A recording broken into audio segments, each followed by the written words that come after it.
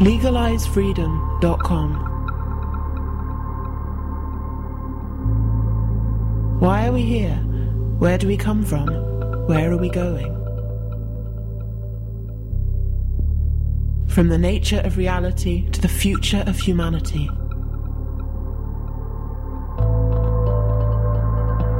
Beyond politics, poverty and war. LegalizeFreedom.com.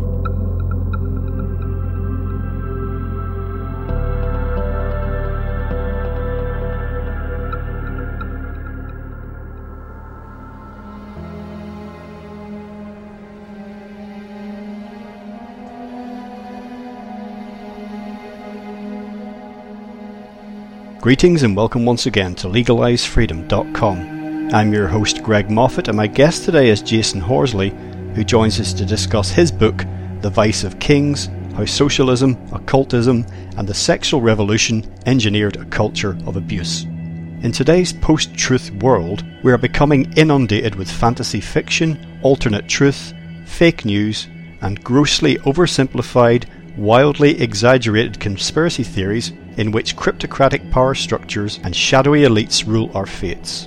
But suppose the truth is both stranger than any fiction and more nuanced and disturbing than any theory.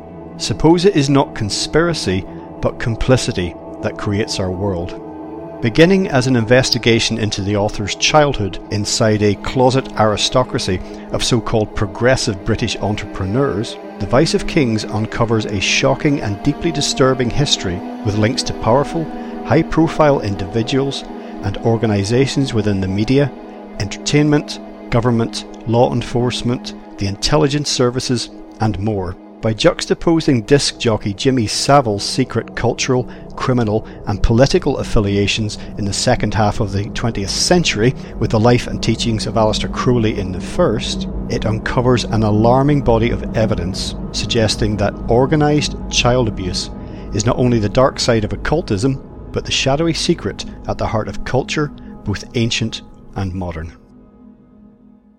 Hello and welcome, Jasun, and thank you so much for joining us today on LegalizeFreedom.com. Thanks, Greg. Today, Jasun, we're going to be talking about your new book, The Vice of Kings, How Socialism, Occultism and the Sexual Revolution Engineered a Culture of Abuse. Before we dive into that, for listeners who don't know, tell us just a little bit about your work as a writer, the background to this new book, because it's, to say the least, very personal. Yeah, well, how would I even begin there? So I've been writing pretty much my whole life. I started out writing about movies, and even my first published books were about movies. And in 2013, I think it was, I started a book called Seen and Not Seen, Confessions of a Movie Autist, which was going back, looking back over my previous film writings, The Blood Poets, and kind of using them as a template to understand myself better, sort of psychoanalyzing myself through my lifelong obsession with movies.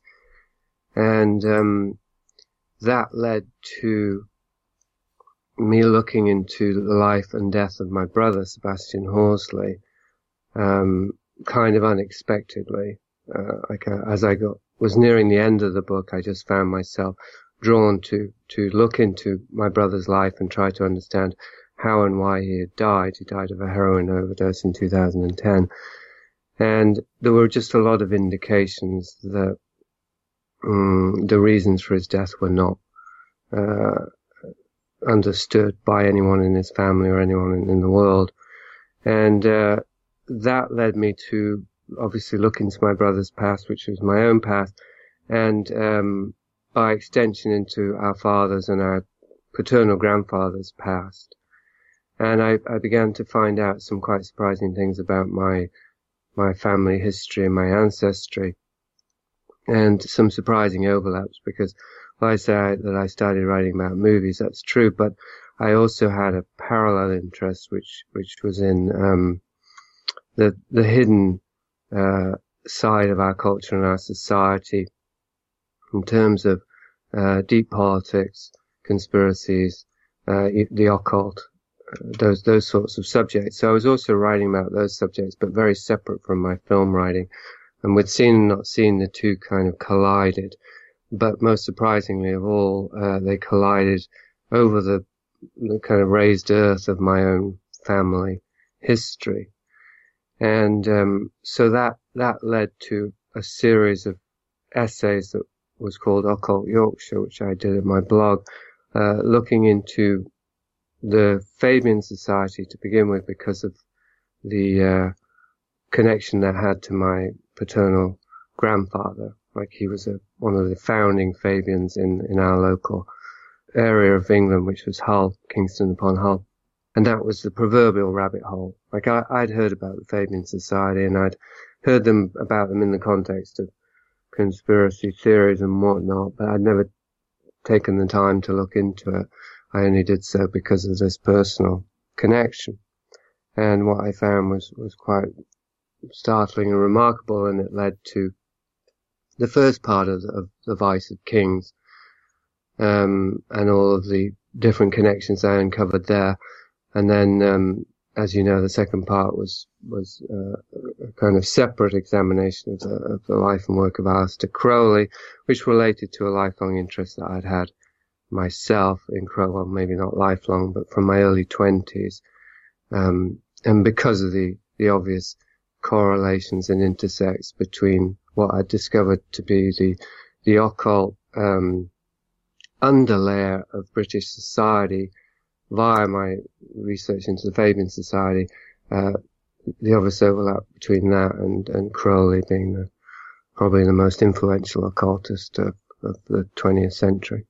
Well, we'll talk a little bit more specifically about Fabian Society and Fabianism, what that is for people who don't know, in due course, and we'll come on to Crowley in due course as well. Let's just say, I mean, what you've been outlining basically is that prior to this book, perhaps, but certainly as you started to put it together, the writings for it, you began to unearth a network, shall we say, of people, places, events, ideas that encompass the media, entertainment sectors, government, law enforcement, intelligence services, encompassing high-ranking individuals and organizations as well, influential people, powerful people, what some people refer to as the elite. And you mentioned the term conspiracy a couple of minutes ago, and what I'm outlining here may sound familiar to a lot of people, but I found in your book, and I've spent a long time looking at these things myself, but your book, the fact that it is so personal and it involves your family history, lends it a different quality, in my opinion, to a lot of writers who have spoken about this sort of network in disinterested terms almost, but the fact that your family, that you discovered through looking back into their past, as you say, which is your own past, that these connections started to appear. Your book read very differently to the reams and reams of other things, books and, websites, events, talks I've been to where people are discussing these same things.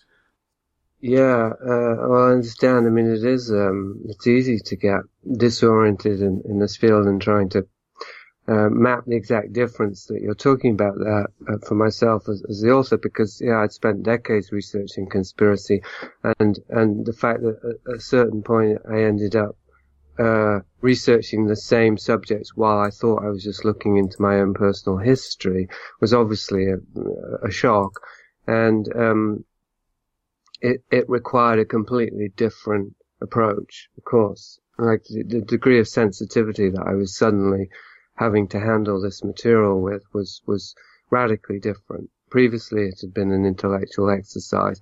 And what I discovered, of course, very early on, and what I was actually looking to discover, somewhat consciously and somewhat unconsciously, was why I'd been drawn to conspiracy research in the first place, in the same way I was trying to figure out why I was so driven to write about movies.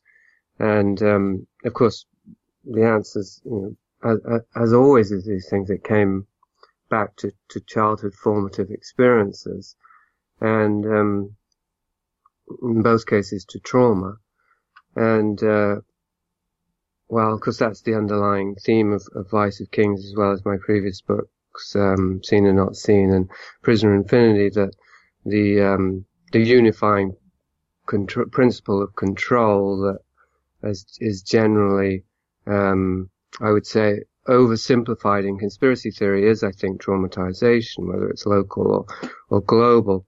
And when we're dealing with trauma, it's an incredibly sensitive issue. It's not entertainment. It's not intellectual fodder. It's not mere historical research. It's psychotherapy. I mean, it's what psychotherapy is, potentially anyway, is geared and shaped to help us to heal.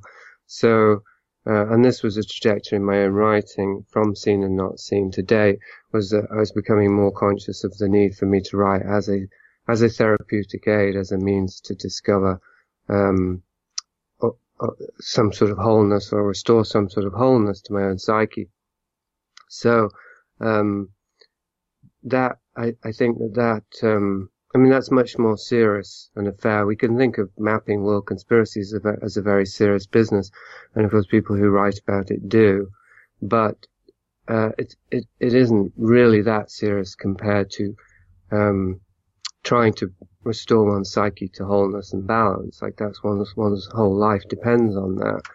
And what I found with conspiracy research, and what I've always found, but writing in this way made me more acutely aware of, is that it is very intellect based, and it's well, now I'm going to risk getting garbled, but there's something about what I try to uncover with these recent books is that, and I include it in the summary of, conspiracy is not necessarily the correct term when we begin to understand the reach of these agendas or these philosophies, and the extent to which they engender complicity. Thereby we become a part of the apparent conspiracies that we're uncovering. And at a certain point I had to recognize that yes, there were all these players and all of these agendas that fit all the sort of main, dots, or that reproduce the main dots that some of the more well-known conspiracy theorists have been propagating, but that I was included in the forces that I was uncovering. I was actually a player within that, and I'd become complicit with them, and the way in which that I was trying to map and deconstruct these agendas was itself engendered in me by the forces I was trying to map. So in other words, the kind of thinking that I had been using to understand conspiracy, in quote, was the same kind of thinking that the, in quote, conspiracy had engendered in me. It's very complicated, very difficult to talk about, but the simplest way to say is this whole idea of us and them that is central to most conspiracy theories is inherently incorrect, I think, but paradoxically it's sort of part of the conspiracy is to make us think in these terms of us and them. Yes, I think that's a really important point in understanding conspiracy theory and theorists. I say it is difficult to express. I can only suggest that people basically read your book to get a better grasp on that if they don't feel they have. So the network that I spoke of, and I'm using that word just for want of a better one, let's call it a shadow network. Let's use a term that a conspiracy theorist might use. One of the things I think understood by anybody who spent any time looking at conspiracy theory is that it's spoken about often as like an underground thing behind the scenes, as it were, but hidden in plain sight is probably a better phrase to use. And we haven't used the term, we haven't touched upon the dimension of this, which is, it's in the title of your book, Culture of Abuse. Sexual abuse, specifically that of minors, is a core theme here. I mention this to bring into the discussion Jimmy Savile. Mm-hmm. And he is a high-profile individual who you write about extensively in the book, who exemplifies this sort of double existence, this a public life that is one thing and a private life that is something quite different. He is an interesting case because I think up to that point, maybe you could correct me if I'm wrong, but up to that point in my life anyway, and we're of similar age. So up to this point in my life, and I don't remember anyone such a high-profile person who was lionized and lauded in their lifetime being undone in such a spectacular fashion by revelations after their death, their reputation being trashed. But it's also interesting for me because I find myself questioning everything that I'd thought about the entertainment industry in general, but Jimmy Savile specifically, because I was of that generation who grew up with Jim'll Fix It. And this guy was on TV constantly, not just with his own shows, but his charity work. He was all over the place. He was hobnobbing with royalty. He had a New Year's honour at one point. Was the OBE or whatever MB? Who cares really? It's just some letters. But he was rewarded by the establishment, shall we say, for his work. And I, not to pat myself on the back, but I questioned him from the start in my own mind. And it wasn't because I thought there was anything, that I actually had any reason to think there was something nefarious going on, but I initially just wondered what actually is this guy's talent.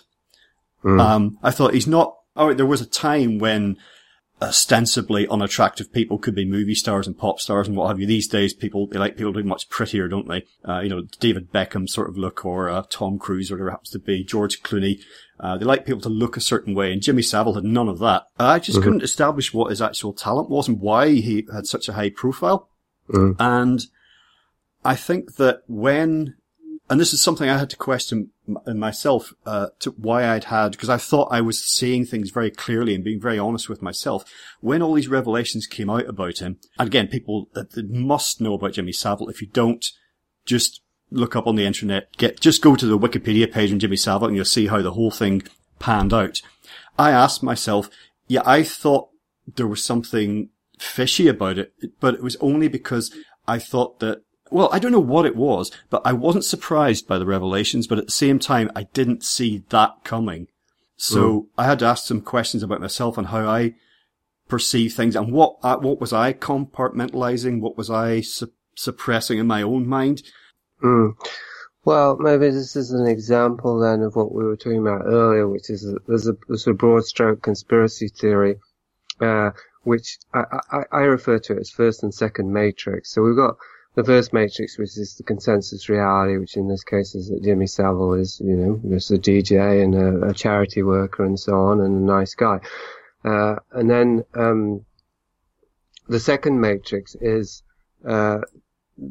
the alternate perceptions, which is growing more and more in the mainstream, which tends to be overcompensatory. Like it's so difficult to reconcile the truth about whoever it is, in this case Jimmy Savile, with the illusion that we're under for so long, that there's a tendency to either sweep it under the rug, which is the general thing. That's what the first matrix, what the consensus tries to do, and just say, oh, well, he was a bad apple, and, there was poor security in place, and so on, and it was the 70s, and come up with all these rationalizations to just sweep it under the rug and forget it happened.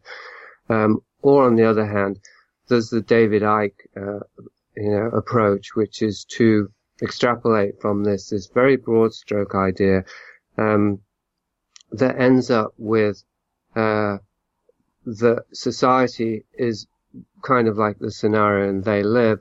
It's all geared towards large scale mind control, and that we're all being brainwashed, and that we're actually in this completely or metaphorically anyway, this fabricated fake reality, and can't actually see what's going on because of these advanced methods of mind control and so on and so forth. Well, I'm probably all familiar with this idea, even if it's just from movies. Now,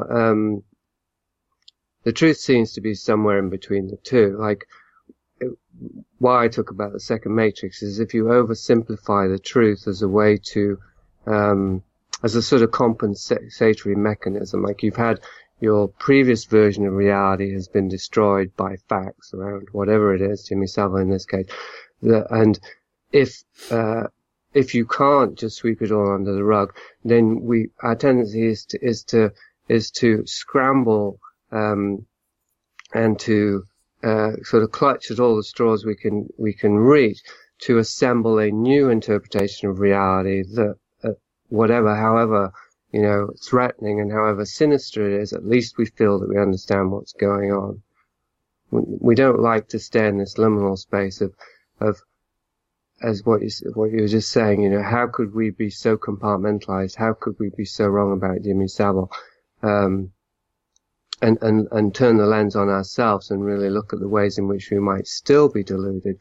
We prefer to go from one belief system to another. So, what I've been trying to explore with my recent books is, how is it possible? Yeah, how is it possible that we could be so wrong about the society we live in that, and I'm attempting this in a recent series also called Psychological Operatives in Hollywood, because it constantly bugs me on a day-to-day basis. I mean, bugs is putting it mildly. Like, I enjoy watching movies, I enjoy watching TV shows, but I'm more and more aware of what's going on behind the scenes in the entertainment industry, and it creates this never-ending cognitive dissonance between the perception I have of the entertainment industry and its products as a consumer and the perception I have as a researcher. And so I'm constantly trying to bridge these two worlds, and it's a never-ending challenge. And it's not sufficient for me to just say, well, they're all, satanic pedophiles who belong to the Illuminati, and they're all mind control Manchurian candidates, and we're just under the spell of magicians and sorcerers. That doesn't satisfy me as an explanation. I'm sure it doesn't satisfy you either. So then I'm looking for a much deeper, more nuanced and more intimate and personal understanding of how it is that we have been traumatized and fragmented and have dissociated into these sort of perceptual matrices where we're actually not perceiving what's happening in front of our eyes. Because I do believe that is the case, but that a science fiction or a over-exaggerated conspiracy theory scenario around that doesn't help us to understand what's happening. It's just an oversimplified compensatory narrative to make us feel that we still know what's going on, even though we've admitted that we didn't know what was going on until we adopted the new David Ickean worldview. Yes, I mean, we were talking about the archetypal conspiracy researcher a few minutes ago, and David Icke certainly fits the bill. I mean, surely he must be the number one. I don't know if you have, but I've met David Icke a number of times. I worked with him for about a year. I found him to be a genuine guy. He's just a human being. When I first spoke to him, he was eating a ham sandwich and he had his mouth full of that. But he spoke with his mouth full and that was fine, and he apologized for it. Point in mentioning this is that I found him to be just a bloke, which is how he likes to portray himself, if you see in-person interviews with him. When he presents his material, I think that he is trying to present an all-encompassing worldview, kind of a worldview that answers all questions. And each individual segment of one of his presentations, for example, is interesting in itself. He might talk about politics or the economic system or the education system, and he may talk about Saturn and cosmic rays, and it's all interesting. It's all fascinating.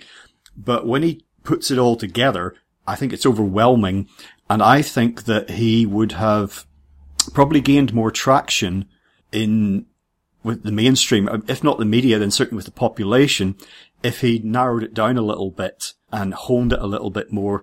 But again, he's presenting the world and life, the universe and everything as he sees it. But I do think that's a problem with a lot of people who sense that there's something up. Yeah, they look out the window, they look on TV and go, yeah, there's something wrong with this. It's a bit like you mentioned They Live or The Matrix. Somebody just said, I don't, because I went through this as a child. There's something not quite right about this. What is it? But to them to say, aha, I found the master key and here it is, it's too simplistic and, it's not satisfying and I don't think it answers the questions, basically echoing what you said a moment ago. Yeah, well, it's polarizing also, and we're seeing that in the culture now and in the society. And I think as within, so without, that it's an internal polarization that then gets materialized or exteriorized outside on a collective level. So as I say, if we try and come up with basically we need this sort of all-inclusive worldview, as you say, that we get conditioned with as children. We feel we need it to survive, obviously, to function in society and to advance within society as we're programmed or conditioned to do. We rely on that all-inclusive worldview and the general belief that it's shared, it's consensual. As that starts to come apart, it's an inevitable reflex or reaction to try and create a new all-inclusive worldview to replace the one that we're losing. And so that's already a split in ourselves, because it doesn't really work. We create two opposing worldviews, and we're neither of them are fully satisfactory. They can be used to oppose each other and perhaps cancel each other out, but that's a really terrifying idea, because then we end up with no worldview at all, right? So generally we just move back and forth from one to the other if we can't just stay hunkered down in the one, right? So I think, as I say, that's also reflected outside of us. We're seeing more and more polarization in the world. And so somebody like David Icke or Alex Jones is another obvious famous example, is popular precisely for that reason. Like they're appealing to a certain demographic that's emigrating, as it were, from the primary consensus to this secondary consensus, and thereby helping to create it. And then that creates that opposition or that polarization within society, and the two reinforce each other. They kind of prop each other up. Yeah, that's a very important point. That I don't think I've really articulated that before about the two. They really do feed each other. Let me put another point to you from what you just said about the not knowing. You're going from this primary matrix to a secondary one. People are migrating from one to the other. That's increasing. We have, and this is a point I've made many times in interviews here, is that human beings have a sort of really innate need for a worldview that's coherent. I found that as what the worldview that I was sent packing with when I was a child off to school, there's your lunch, there's your worldview, enjoy. As the worldview started to come apart, and I was trying to grasp for understanding of that and pieces of, okay, well, if that's not the case, then what is the case? Although I've spent a long time trying to, reach for that meaning and understanding, at the end of every day, it's like, okay, another day when I don't really know what's going on. And it's not through want of trying, but I'm comfortable with that. In fact, I get quite playful with it at times, and so it makes me laugh sometimes. So I really don't know what's going on. Life, the universe, and everything. Don't ask me. So how have you felt about that over the trajectory of your life? Not so much in the context of your book and your writing, obviously, you had all these very personal issues, but in the sort of, how can I put it, the intellectual dimension of your life where you've been considering meaning and existence, are you comfortable with not knowing, more or less comfortable than you used to be in the past? Yeah, well, I'm laughing because it's kind of my brand now, the liminality or liminalism, even as kind of active participation in liminality, which is, another way of saying that to me would be not knowing, like accepting a condition of not knowing, the liminal realm being, the space between. So again, we've left one worldview, but we've resisted the urge to just dive right into another worldview that's ready made for us. We just stay on the threshold, until we do know, and maybe we never will. I mean, maybe that's all we can know is that we can't know anything. Of course, it's a total cliche. And so I would, I don't want to get stuck in a cliche either, because then it becomes, well, obviously it's a self-contradicting thing anyway, so one can have conviction about not having convictions and so on, right? So what I would say that is become more tangibly real to me, rather than just this intellectual position of, okay, I will admit that I don't know, is that there is something in me that can know, but it cannot be translated into mentalized concepts. Like, as long as I'm referring to concepts or to intellectual models or constructs, then I'm leaving the awareness or the experience of knowing. Now, I can know something in my body, just as we can know if we're hungry. Say, let's use a really simple example. There are many other things I think that I can know in my body that aren't so simple, and that if I were to try and translate them into words, I would get into quicksand very quickly, right? If I say I'm hungry and I know I'm hungry, nobody's going to want to argue me. There's no philosophical, controversy around that. If I say I'm hungry, well, you could psychoanalyze me. Maybe I'm a food addict and so on. But outside of my own personal neuroses, we can assume that I more or less know, when I'm hungry, and whether I overeat or not is a separate thing. That the body itself does know when it's hungry, right? We can override that and we can interfere with that. And I think this is just a handy model that I'm just throwing out now, but that it does extend to everything. I do believe that we can know everything through the body, with the body as a point of reference. And by know everything, I don't mean as in we can have an encyclopedic knowledge of the universe, which is how I used to think of enlightenment as being. I mean merely that we can have a felt sense of what is happening in any given moment, at all the levels, from the most mundane and the most profane to the highest and most sacred or sacrosanct. And so somewhere in between, bread and, God is the circus of conspiracy and, what's going on in the world, the bread of the world, or rather the circus of the world. And I think that's the hardest realm to know. Like, it's easy for me to feel I know, what's good bread and what's not good bread, like what basic physical needs, although actually that is quite hard. And it's easy for me to know that there is a divine presence in my life of transmission that is coming from some deep realm of my own being that is truly meaningful, my own spiritual orientation, let's say. Those are easier for me to know and feel sure about than the in-between realm about what's going on in this world. And I think there is something inherently sticky and trapping or imprisoning about this world. Of course, that's the Christian viewpoint. And this is, it's interesting to me because it's actually something I've been thinking about just in the last few hours. How much my attempt to understand the world itself is a kind of trap that I really want to learn not to keep falling back into. Yes, well, and many people flinch from that, retreat from it, or don't even approach it in the first place. I find myself experiencing some frustration, which is something I hate to admit to ever experiencing with other people. I don't think about it. I don't want to know. I don't care. Let's just talk about bread. Or on the other hand, let's just talk about God. So, and I've wondered about that. Is that wandering in itself? Is that questing a trap or a burden?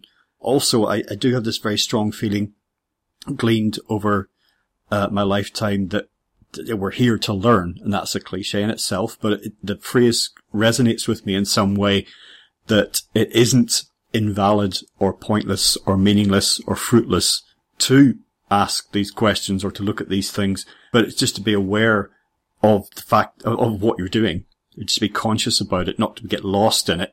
And I don't want to, from what I said prior to your answer, my previous question, I don't want to make it sound like I want to be equivocal about everything. There are certain things that I feel, like you, quite certain about, like actions have consequences, and that good and evil are concepts that we can grasp and that we can manifest, and that we should love more and hate less. These are things that I kind of have an instinctive feeling for, understanding of. So it's not that I'm kind of just saying that, anything goes and nothing matters. Right. Far from it. Just to take a sideways step, we've mentioned, well, social engineering is one of the key phrases related to your book. We've talked already about the realm of politics, economics, education, what have you. And we said early on that we'd talk in more concrete terms about some of these things, how they've been playing out in our society. So let's say something about Fabianism. say, just to put some meat on the bones, for people who don't know, whatever form it tends to take, if we leave aside totalitarian regimes, which in themselves usually tend to have a left or right flavour, in a lot of the politics that most people are used to thinking about, we have left-right paradigms, another phrase beloved of conspiracy theorists. But let's say something about Fabianism. You just explain to people in the context of your book why this is important, and that will give us a jumping-off point for a few things we can discuss about how we found ourselves where we are now. So the Fabian Society started with the Fellowship of the New Life, which was 1883, coincidentally the year of Marx's death. And of course Marx was in London at this time, as is known by Marxists. And but there's no evidence that I could find that Marx was actually directly involved with the formation of the Fellowship of the New Life or the Fabian Society, but certainly that the founding members of the Fabian Society were aware of Marx and were interested in his work. That much is pretty definite.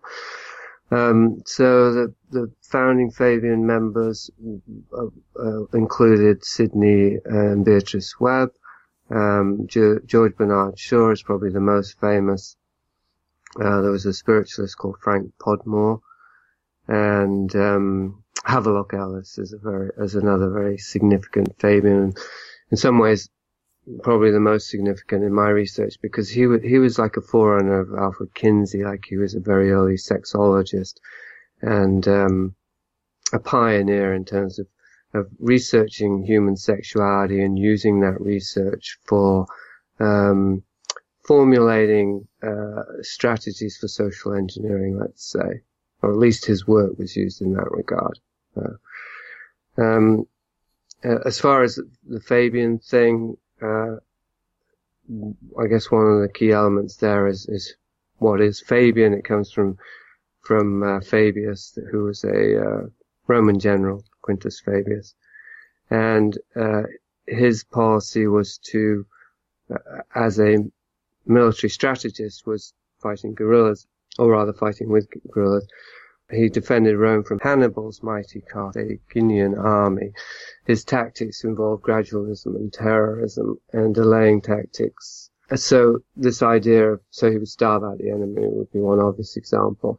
So the principle that the Fabian Society adopted from Fabius was of gradualism, of incremental change or progress, with, a long-term goal of conquest, ruling the world, would be obviously the broad stroke version of that, but of influencing and shaping society, towards a long-term goal, which I won't even attempt to try and sum up, via the infiltration of various key levels of society. So education would be obviously a primary one.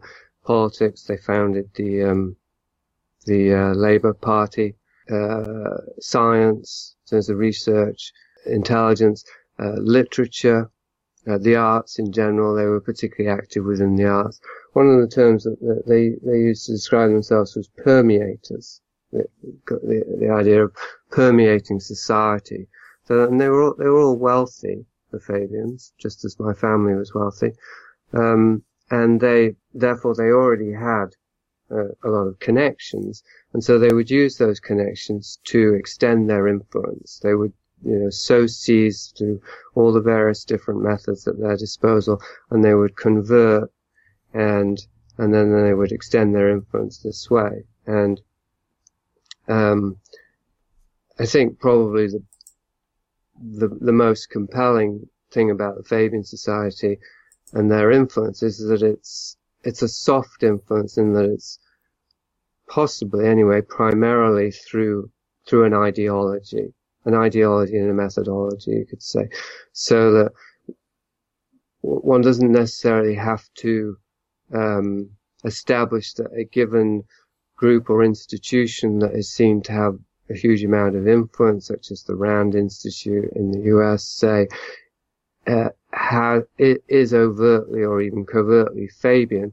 but we can see the ways in which they have adopted Fabian ideas, methods and goals then we could say that they have been Fabianized. And my view loosely is that the whole of Britain was Fabianized. It was successfully Fabianized. And to a certain degree, the fact that the Fabian Society is almost unknown outside of conspiracy circles and among the elite, obviously familiar with it, is testament to its efficacy, I think, in terms of two main ways, really. One is that for something to proceed via covert influence, if it can do so and remain hidden, that's obviously a testimony to its success. The other way is also more subtle, which is that if ideas can be implemented in society in such a way that they over time, incrementally and almost invisibly become the norm, they establish the ideological framework for a society, let's say, then they are by definition invisible, because they're just the fabric from which the culture is woven, so we don't see them. So I think that this is kind of useful to come back to that earlier point about Jimmy Savile and the thing you said about how the conspiracy, in quotes, this social engineering long-term plan that involves, countless groups and individuals and philosophies and all the rest somehow working together organically, that it's, although it does have a covert aspect, it also has, more surprisingly, and I think more predominantly or more significantly, a hide in plain sight aspect. And this relates to, how we are. It's a bit like the Jesuit thing. They give me a child from, until the age of 7 and I will give you the man. If you think of that at a society level, if you think of certain, factions installing themselves, sort of at a widespread and deep level of society, as that society is transforming and growing and developing, then it's there at the very inception, obviously not the inception of British society, but the inception of a certain phase of British society we're talking about here, aren't we? Because there's sort of the Industrial Revolution and various other things that, were coming into form at that time. Obviously Marxism, Freudianism, psychoanalysis, sexual research, economics, what's his name? Maynard Keynes, Keynes, he was obviously the leading economicist of our time, and he was a Fabian, and so on. All these things are actually, they're being incepted as social movements, and so they end up really shaping, and obviously the Labour Party, that's shaping the society that you or I were born into. So we wouldn't necessarily see any of these influences because they're the same influences that have shaped our own capacity to perceive and to interpret. We just accept them as the norm.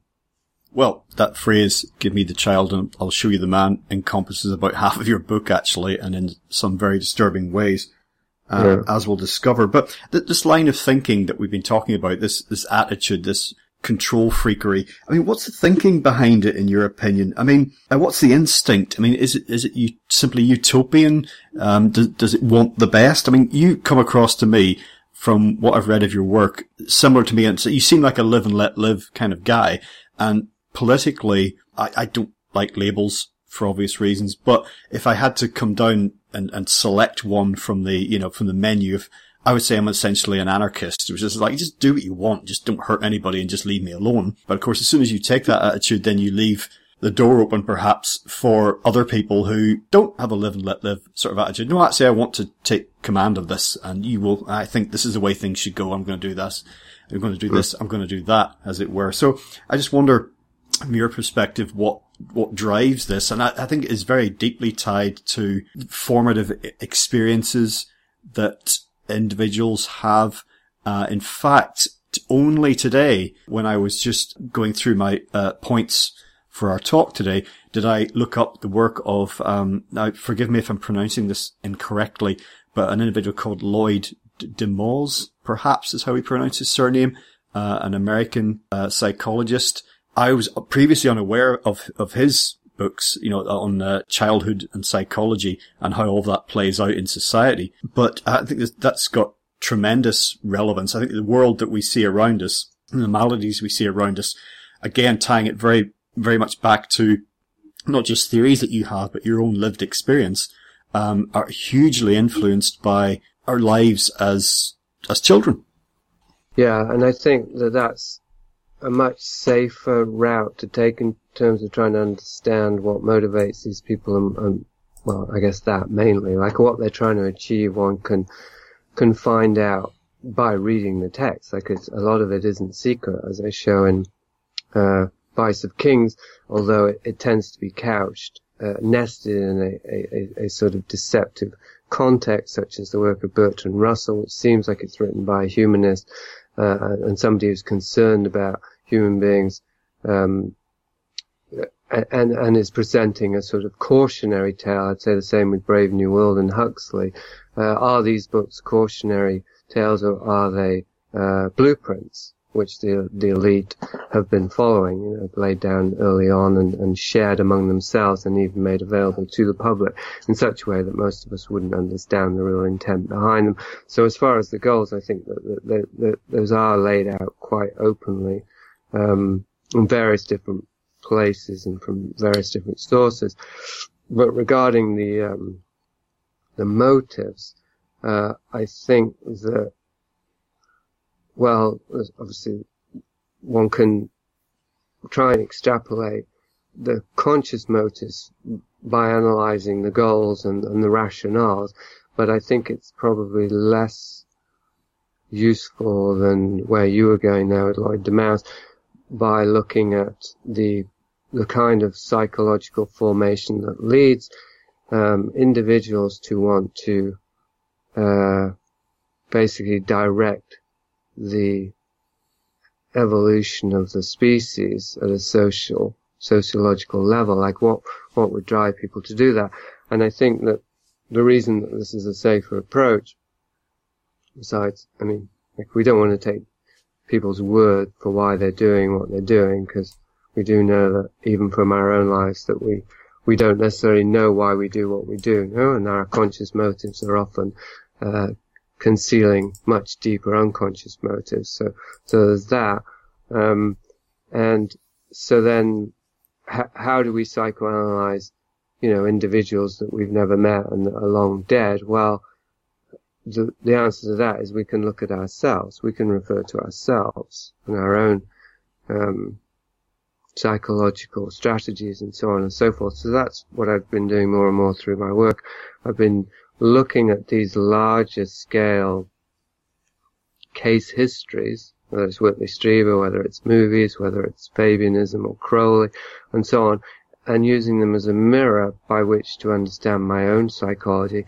And then, as I'm able to proceed or make progress that way, then I can flip it around again and apply what I've seen about my own psychology to what I'm seeing in these, more large-scale cases. So then,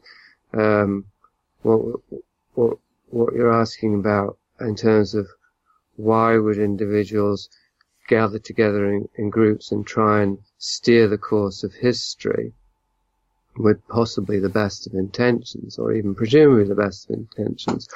I think the answer, once again, can be simplified as Lloyd de Mouse does simplify it, although it's very complex, his database, to trauma, to early formative trauma, and how that creates a split in us and a fragmentation that gives rise to a particular aspect of the psyche that is all about control.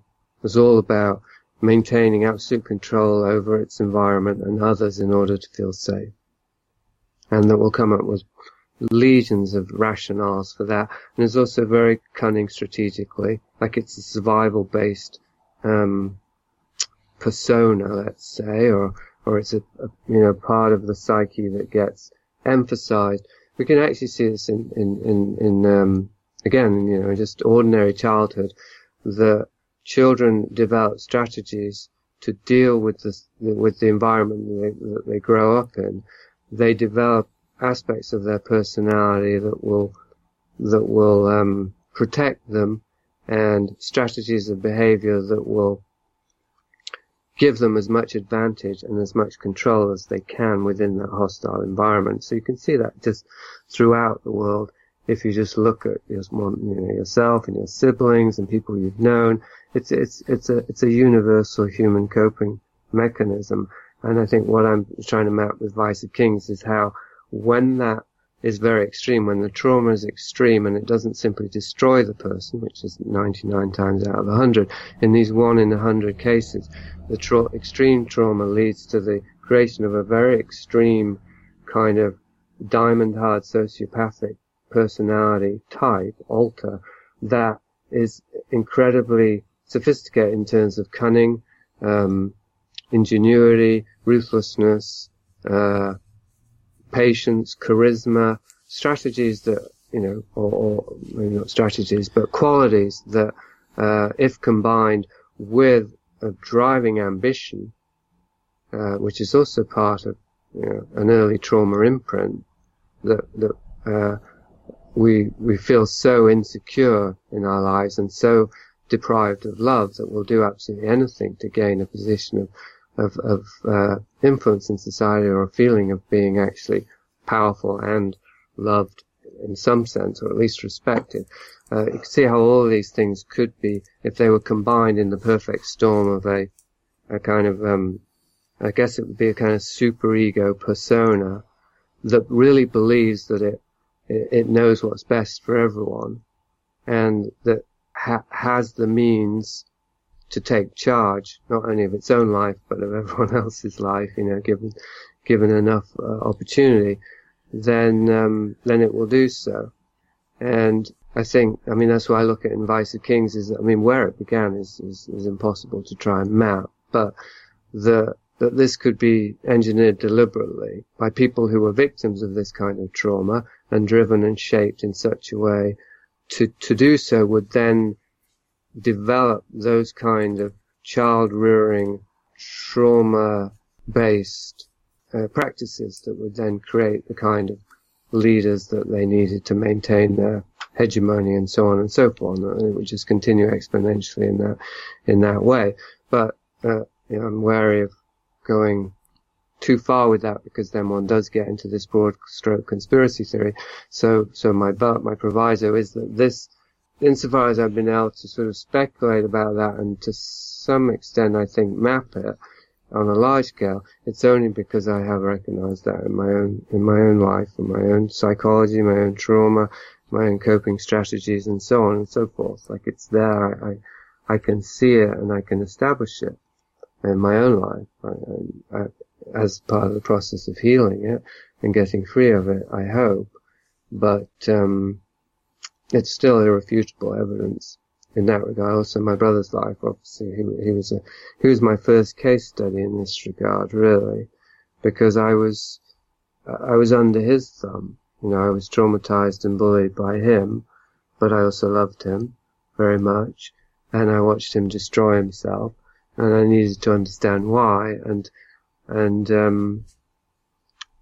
so I kind of grew up seeing all of these different methods, philosophies, strategies, psychological principles, whatever, there's all kinds of different aspects to it, seeing them at play, but not understanding them, just being subject to them and largely a victim of them, but also complicit with them. I'd just like to just take a few seconds out. If listeners would like to find out a little bit more about thinking around formative experiences, particularly childhood experiences, and how these play out in the lives of public figures, particularly politicians, and particularly in the UK, they could, if they go to legalizefreedom.com, they can find interviews, at least two of which I've done with Nick Duffel on his books, Wounded Leaders, also Trauma, Abandonment and Privilege. These are about the public school systems. They're very specific books, but they echo a lot of what you're speaking of, and they go into it in very specific detail. Picking up on a couple of things that you just said, here we are airing our opinions in public, as it were, with a potential audience of almost the entire earth. So don't we want to change something? But I don't.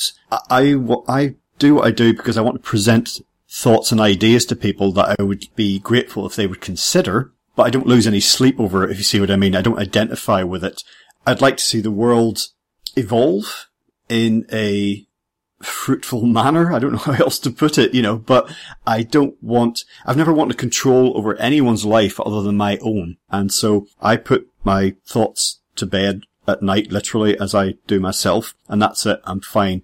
I don't wake up screaming or in a cold sweat or anything like that, feeling that I need to change something in order to be fulfilled or justified or whole or anything like that. So I think that's wanting to discuss ideas, think about where we come from, where we are, where we're going, and engage with other members of the species is somewhat different to a compulsion to wanting to feel that you have control of yourself, your own life, in almost a religious way, molding people like yourself.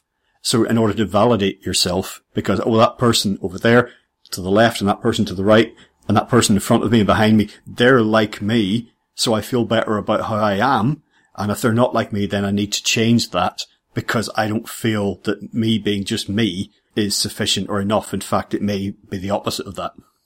Well, it is a spectrum, as I'm always saying about just about everything. I think we exist on spectrums within spectrums, and again, back to this refutation of the conditioned, enculturated idea of us and them, of either or, of polarities. I don't think that that's a true perspective on existence. Even night and day, or especially night and day, are not polarities. There's twilight and there's dawn. And so in this regard, I think that, relative to a person's psychic wholeness or health, they will be, as you say, content with merely having dialogues and interacting with other human beings any way they can, in a civil and a respectful and loving way as we can, and that's sufficient. We will live and let live, but that I would say that's pretty rare. Like, souls of that sort of sufficient wholeness to really just live and let live are very rare in this world, and I think perhaps becoming increasingly rare. I'm not sure, because of course I don't know all 7 billion people, but certainly in terms of what we're seeing with, as we talked about, the increased polarization, so with identity politics and all that's going on in the world now, ideologically speaking, it does seem as though there is more and more runaway narcissism in our world, which relates to what you're describing there. I think the desire to actually turn everyone into a mirror of oneself in order to feel safe, and I think that is symptomatic of the sorts of trends that I've been mapping in my work, and I also say that I think one of the things that does make me somewhat qualified to write about this is that I am closer to the spectrum, to the end of the spectrum of this sort of sociopathic personality that I'm writing about than the other end, and certainly closer than I would like to be. I am somebody who's more likely to wake up screaming in the middle of the night, feeling I've got to do something. I used to believe I was the one, and partly from too much psychedelics, but I think mainly from the kind of childhood, traumatic childhood, rearing practices that I was subject to. I was raised within an elitist family, and I was traumatized by it in ways that I don't even remember. And I think that, and I know that I did really want to change the world. I wanted to, in a very apocalyptic way. I've also always been an anarchist. So my idea of changing the world, not literally, but if I had any kind of political affiliation, that would be the only one possible, because I always saw political institutions as inherently evil or whatever, malevolent. So so my visions about changing the world were kind of anarchistic or destructive. Like, I thought that I needed to bring about the destruction of civilization in order to free the human soul to be itself. And I even wrote a book about it called Matrix Warrior. And, what was my surprise in my late 40s as I began to discover that that was all programmed or conditioned into me, and that destroying the fabric of society is what Fabianism and these other covert agendas seem to be all about. So we're both essentially anarchists then. For me, that was always about letting the old order decay, as opposed to sort of, Sex Pistols' idea of like throwing dustbins through, high street shop windows or whatever. Yeah, for me it's more about passivity, actually. There definitely was nothing and I've never been passive. I've been overactive, I should say, but politically speaking, it was about just let the system, grind itself down to a halt. Because it's so inherently self-contradictory and self-cancelling and self-destructive and corrupt and all the rest of it. And it's been so apparent to me, and more apparent, that every attempt to fix it just created more problems, Every apparent solution created 10 more problems. It's like the Hydra.